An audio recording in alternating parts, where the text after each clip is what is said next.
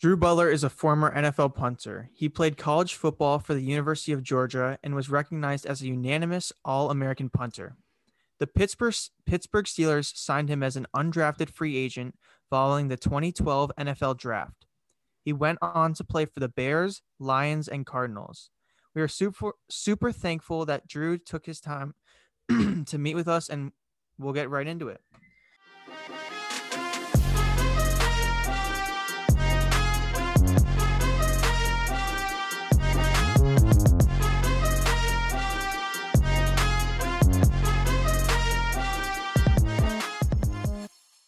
So I'll start us off here. So there's not a lot of punters that get recognition. What would you say to people that think punters are undervalued or they don't deserve the same respect as other position players? Yeah, first off, thanks so much for having me, guys. Big fan of the Between the Lines podcast. I thank you very much for inviting me on. It's a great question. Obviously, I'm pretty biased towards punters because I was one. But if you think about it, I truly do believe that punting is one of the most important plays, if not the most important play in football, because every single time the ball is punted, an average of 40 yards of field position is changed, right? So when the punter goes on the field, his team is expecting him to kick the ball 40 yards down the field, flip the field, throw the defense out there, put them in a better position to go out there and win the field position battle, which is huge every single game. So it's a team game. There are 11 guys on the field each time you go out there. When I was at Georgia, I was blessed to have so many awesome athletes on the field where I could just go punt it out there, and I knew that they'd chase the guy down, force a fair catch, and we'd be able to really switch up some field position, put our defense in a good spot to defend the field, and have our offense get a shorter field the next time they go out there. So punting is so much a game of consistency. It's a game of being able to really maintain a certain level rather than having great punts and then really bad punts. You want to make sure that your team can count on you and that your coaches and your teammates can expect you to go out there and get the job done each and every time you hit the field. And keep in mind, you might only get one punt per game. Some games you might have 8 punts, usually averages around 3 to 4 punts per game. So you have to have that sort of sniper mentality that when you go out there, you have to be able to execute, because if not, everybody's always looking at you if something goes wrong with a kick. So growing up, I'm sure a lot of youth football players aren't really excited about being a punter. I'm sure I didn't play youth football, but I'm sure people want to play wide receiver, running back, quarterback. What was it about the punter position that interested you? And was this always your first choice of a position? Yeah, I have a pretty unique story on how I came to play football. So my dad actually kicked in the NFL for 13 seasons. He won a Super Bowl with the Chicago Bears in 1985. He played at Georgia as well. He was an All-American at Georgia. He's actually the only kicker in the College Football Hall of Fame, place kicker. So I grew up loving football, but I never played football. I could tell you every statistic about every single player on the Chicago Bears roster. When we moved back to Atlanta, I loved the University of Georgia because my dad went there. But I had always played soccer and golf growing up. Those are my 2 sports. Of course, I played baseball some seasons and basketball some seasons, but I really loved soccer and golf. I actually gave up soccer heading into high school because I wanted to go to college to be a golfer. That's how much I loved golf. Went to a brand new high school north of Atlanta called Peachtree Ridge. So my freshman year was the first year the school was open. And a lot of my friends played football. And in their first season, they had lost a couple of games because they didn't have a kicker. An offensive lineman was out there trying to make extra points. He wasn't very good at extra points. So they were losing games because they had to chase 2-point conversions late in the game. And I had always been able to kick. I would help my dad out when he kicked. My dad taught me how to kick. So one day after my 9th grade year, I went to my parents and I said, hey, I think I'm going to go play football next year. They had never heard that ever. I mean, I was 15 at that point. And my dad's only rule was if you're going to try out for football, you have to give it 100%. You can't have a bad first week of practice and want to quit. You can't get down on yourself because these things are hard. And I'd never worn pads before, never worn a helmet before. So 10th grade year, I was the starting kicker. And funny enough, a linebacker was the punter. He got hurt in a game. They threw me out there to go punt. And honestly, I just liked punting better. I was better at punting than I was at kicking. I enjoyed it more. And colleges saw that I was better as well. I had a few offers from some schools that wanted me to both kick and punt. But when the University of Georgia came in late and said, hey, we want you to be our punter, that was really attractive to me. And of course, I ended up at Georgia, and the rest is history, as they say. And I was really fortunate for sure. Was there any pressure at Georgia and in the NFL because of your dad's legacy? Of course, there always is pressure, right? I think I'm a guy who puts a lot of pressure on myself, regardless of the outside circumstances. I didn't start my freshman year at Georgia. This was in 2007, so completely different landscape when you're talking about social media. Twitter wasn't even invented. Facebook had been out for a couple of years at that point. So you weren't always hearing it out and about or in your face if you're scrolling through social media. But, I would hear that maybe they wasted a scholarship on Drew Butler, or Drew's only here because his dad went here. But I just knew I had to be patient. And we had a coaching change at my position heading into my sophomore year. A guy named John Lilly came in. He was the tight ends coach and a special teams coach. And I still talk to him this day. He was a massive help to me from a mental standpoint, from a training standpoint, understanding what it takes to be great day in and day out. So when he came in, he just really helped me. And he was a friend to me and a mentor and a great coach to be able to take me to that next level. I ended up starting in 2009 and didn't look back. So hopefully they don't say that after what I was able to accomplish at Georgia, that I was there just because of my dad. So what's if you're looking back now, what's the most memorable moment in your college career that if you just had to pick one? Yeah, obviously looking back, I wish I was at Georgia now because they're so good. When I was at Georgia, we weren't that good. We had a couple of lean years. In 2007, we had a fantastic team. We finished number 2 in the nation. Matthew Stafford was our quarterback. No Sean Marino was the running back. We had guys who were in the NFL all over the place. And we beat Hawaii in the Sugar Bowl 41-10, finished number 2 in the nation. Just an unbelievable season. In 2008, we were the number 1 ranked preseason team. We ended up losing a couple of games that year, but still a lot of fun. And then when I started playing, 2009, 2010, we weren't really that good. We went 8-5 in 2009. We went 6-7 in 2010. Georgia does not have losing seasons. We had a losing season. We lost to Central Florida in the Liberty Bowl, which was tough. There's no doubt about it. Heading into my senior year, though, we were able to turn it around. We won 10 straight games my senior year. We won the SEC East, which is probably the best memory that I have from college. We were able to get back in the SEC championship game for the first time in 7 years, I think. And in that season, Coach Richt had won his 100th game at Georgia. That's another great memory. But winning the SEC East in 2011, certainly top memory for me in college. And in that SEC championship game, that was fun too. But we lost to number 1 ranked LSU that game. Yeah, that was probably a rough loss. So I kind of want to move on to the NFL. So I've got a little bit of a statistic. So Please. In 2016, 117 of 590 undrafted free agents made a week 1 roster or an injury reserve. You were an undrafted free agent. What did you have to do to differentiate yourself in that rookie year or competing towards preseason? Yeah, it is tough, but for specialists, it's not really that uncommon. A few punters and kickers get drafted every single year. I certainly thought that I was going to get drafted coming out of college. I worked out for tons of teams, had private workouts, talked to a lot of coaches, felt really good about my college career, felt really good about how I was kicking during the draft process. And it just didn't happen. I'll never forget. We had friends and family over. We were watching the NFL draft. I thought I was going to go to the Carolina Panthers. I wanted to go to Carolina. I knew it would be a great opportunity. And the ticker came across on ESPN and they drafted the punter from Wisconsin. I was gutted. Obviously I was so upset meaning like frustrated. It's not like I was crying or anything. But then other teams were calling me. This was in the 6th round, I think, or 5th round. And the Pittsburgh Steelers were calling me saying, hey, we have a couple picks in the 7th round. We might take you, but if we don't, we want you to come to Pittsburgh regardless. We're going to have an open competition at punter. We'd love for you to come compete.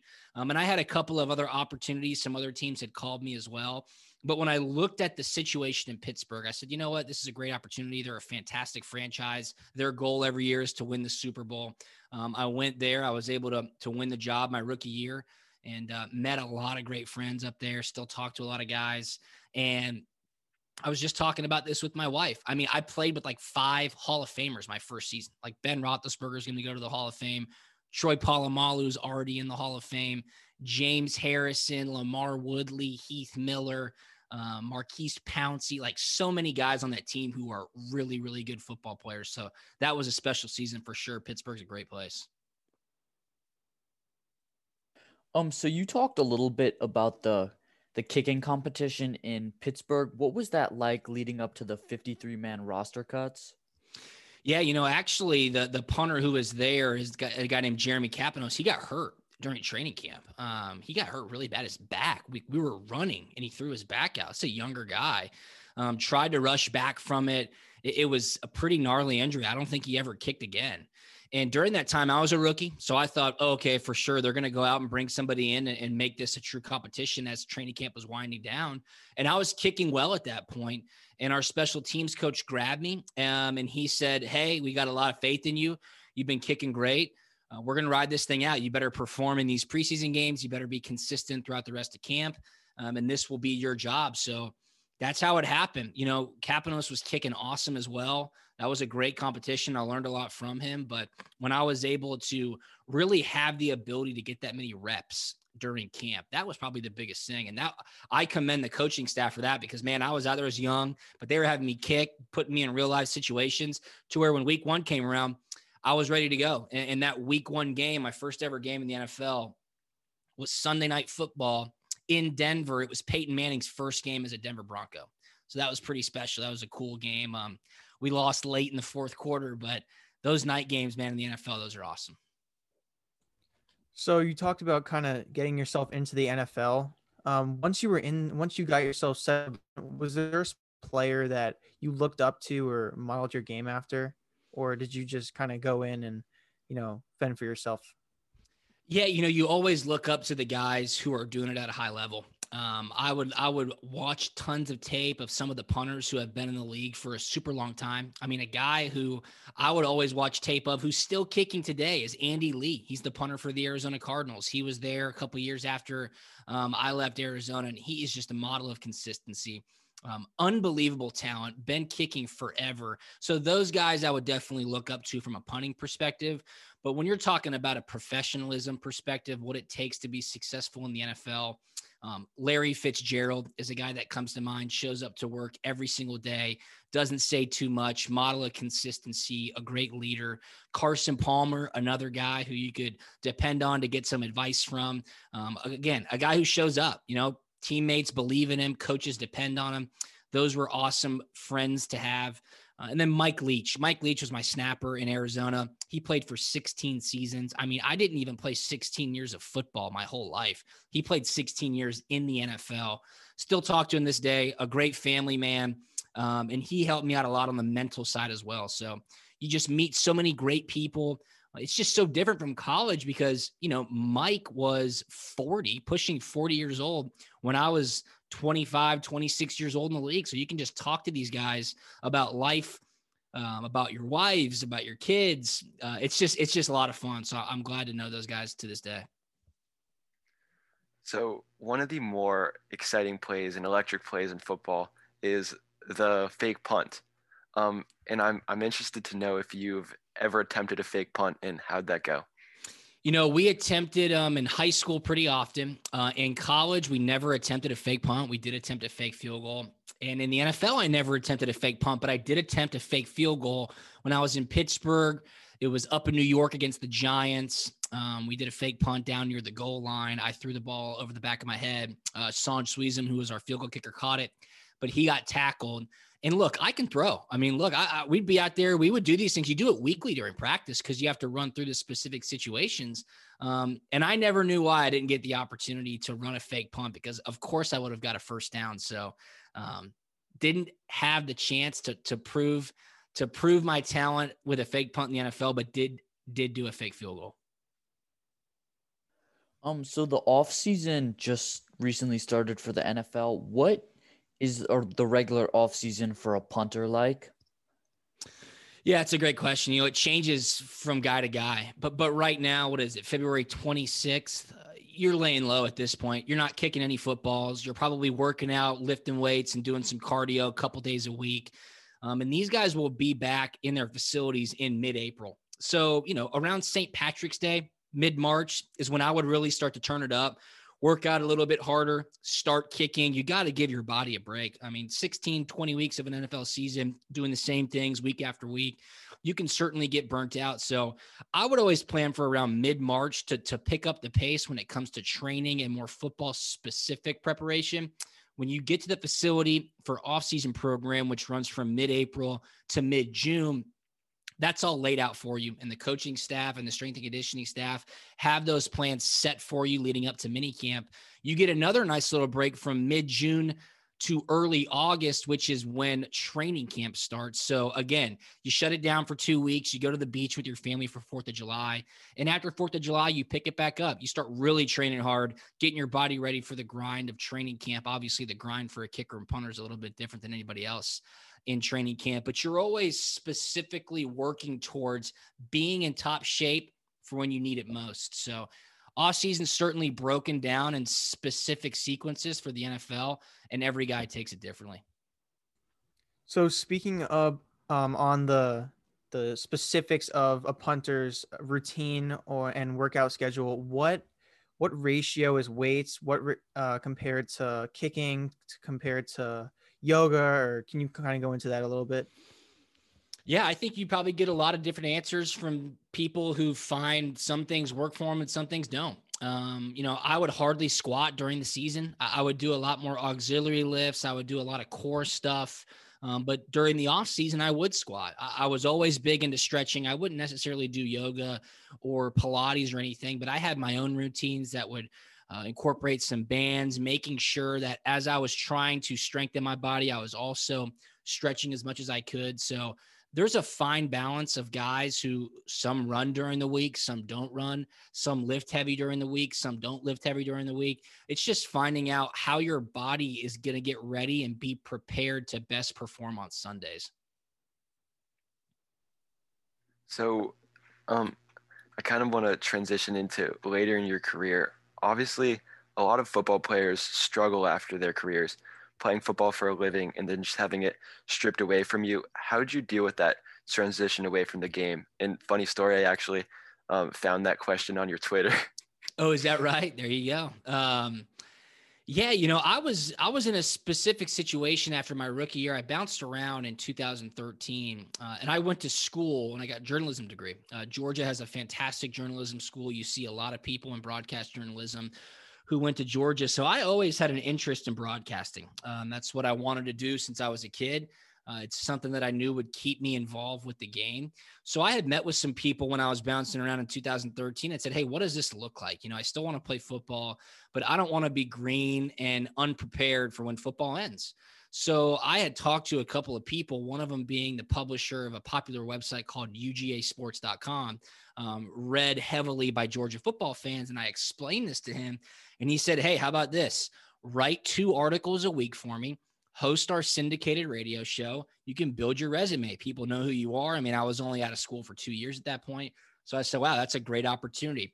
Continue to do it. Did it while I was playing for the Arizona Cardinals. I would write an article on Thursday. I'd write an article on Monday. I would host a radio show from my laptop in Arizona on Monday nights. And it just really kind of got me ready for what I wanted to do. After that, I started my own Facebook Live show. This is like when Facebook Live had first started. And then when I saw what was happening with podcasting, I created an idea for a podcast. And then I called my buddy Aaron Murray up. I said, Aaron, I have an idea. I'm going to call it Punt and Pass. I want you to be my co-host. We are former players. We're not old. We've played in these stadiums. We've played for and against these coaches. We know these rivalries. Let's talk about college football like we usually talk about college football. I think we'll get a lot of reception from the fans. And we did. The first year we did it in 2017, Georgia started 11-0. They were the number 1 team in the nation. They ended up winning the SEC championship, which is in Atlanta. So we did some live podcasts. They went to the national championship, which was in Atlanta. So we did some live podcasts. It was a great timing thing. We've grown it significantly over the last 4 years. We're over 1.5 million downloads. Follow us at Punt and Pass on Twitter, Instagram, everywhere. puntandpass.com, YouTube. We have it all. We have a ton of fun with it. We have great guests. And it's something that I really enjoy doing throughout football season. We do 2 episodes per week, and our fans really appreciate it. We run a lot of great promotions throughout the season. We have great partners as well. Podcasting is tons of fun. Being able to talk about college football, there's nothing better.